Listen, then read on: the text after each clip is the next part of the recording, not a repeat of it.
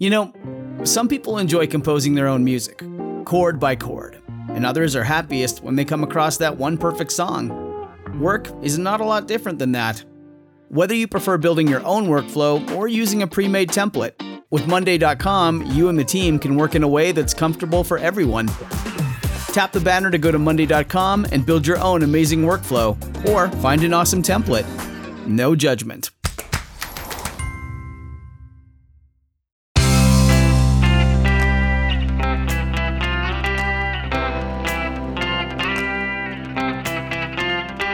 Changing your life one story at a time. This is the Chicken Soup for the Soul podcast with Editor-in-Chief Amy Newmark. Hey, it's Amy Newmark with your Chicken Soup for the Soul. And we've been talking about dogs this month because we have a fabulous new book out called Chicken Soup for the Soul, Me and My Dog. It's all about the magic of sharing life with a dog because, they keep us company. They provide us unconditional love. They share in all the ups and downs of our lives, and they can definitely make every day an adventure, especially when a normally very good dog does something very bad. Maria Morin has a story about that, and her story called It Takes a Village, which is about a bit of a Christmas disaster, one which involves a turkey, as many holiday disasters do. Now, Maria knew not to leave the turkey anywhere near her cats, as they were already nosing around it in the kitchen. She took her 20-pound turkey into her office, checked that the cats hadn't followed her in, and then closed the office door, leaving the turkey safely inside on her desk.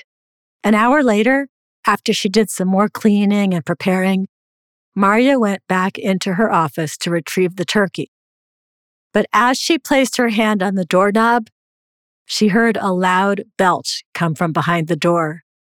And then she realized what she had done. She opened the door and found what she feared. She hadn't noticed the dog sleeping in the sunny spot on the floor of the office, and she had left him alone with that turkey with the door closed for an hour. She says it looked like something from one of those documentaries after the lions have taken down the wildebeest in the Serengeti. The dog was sitting there licking his lips, looking like he knew he would get in trouble, but thinking it was definitely worth it.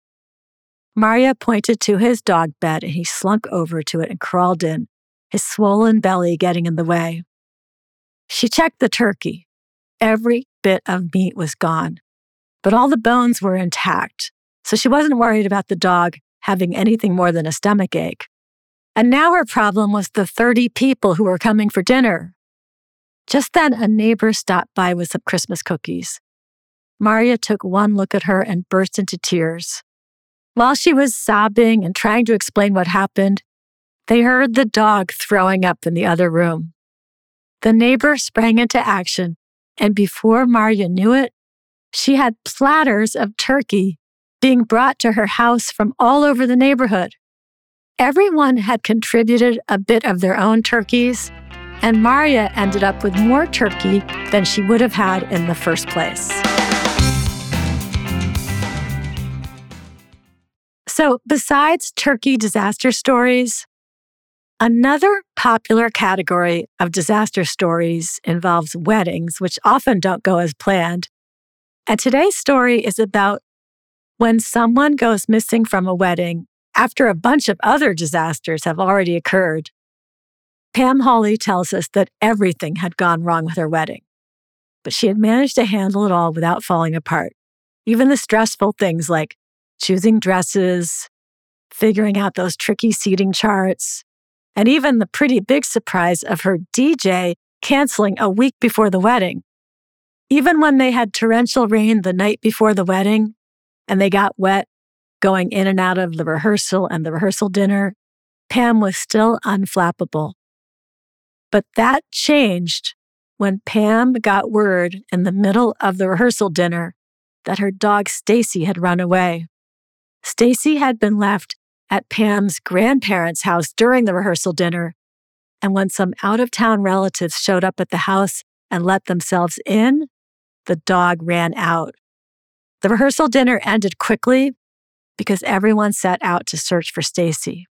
All the relatives, wearing their nice clothes, covered the neighborhood where Stacy had run off. They got mud all over their fancy suits, their high heels, their party dresses.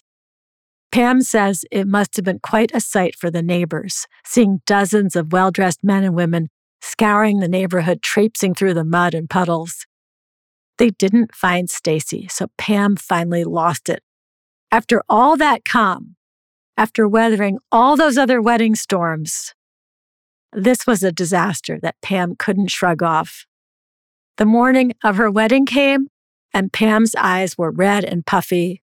She couldn't stop crying, thinking about Stacy lost somewhere out there. But then, just in time, one of Pam's uncles found Stacy. Pam rushed to get ready, all smiles now, although no amount of makeup could cover the effects of her sleepless night and all that crying. And she also managed to get some mud on her wedding gown when she hugged the uncle who had found the dog in a muddy park.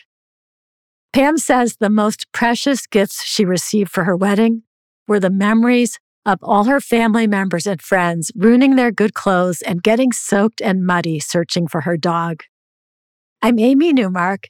Thanks for listening to these stories from Chicken Soup for the Soul, Me and My Dog. You can find all our books, including this one, on Amazon for sure, and also a large selection of our titles at Barnes & Noble.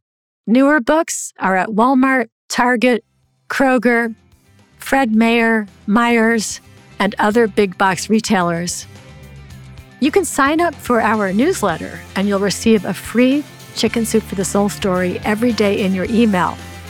Just go to our website and click on newsletters and you can pick the ones you want.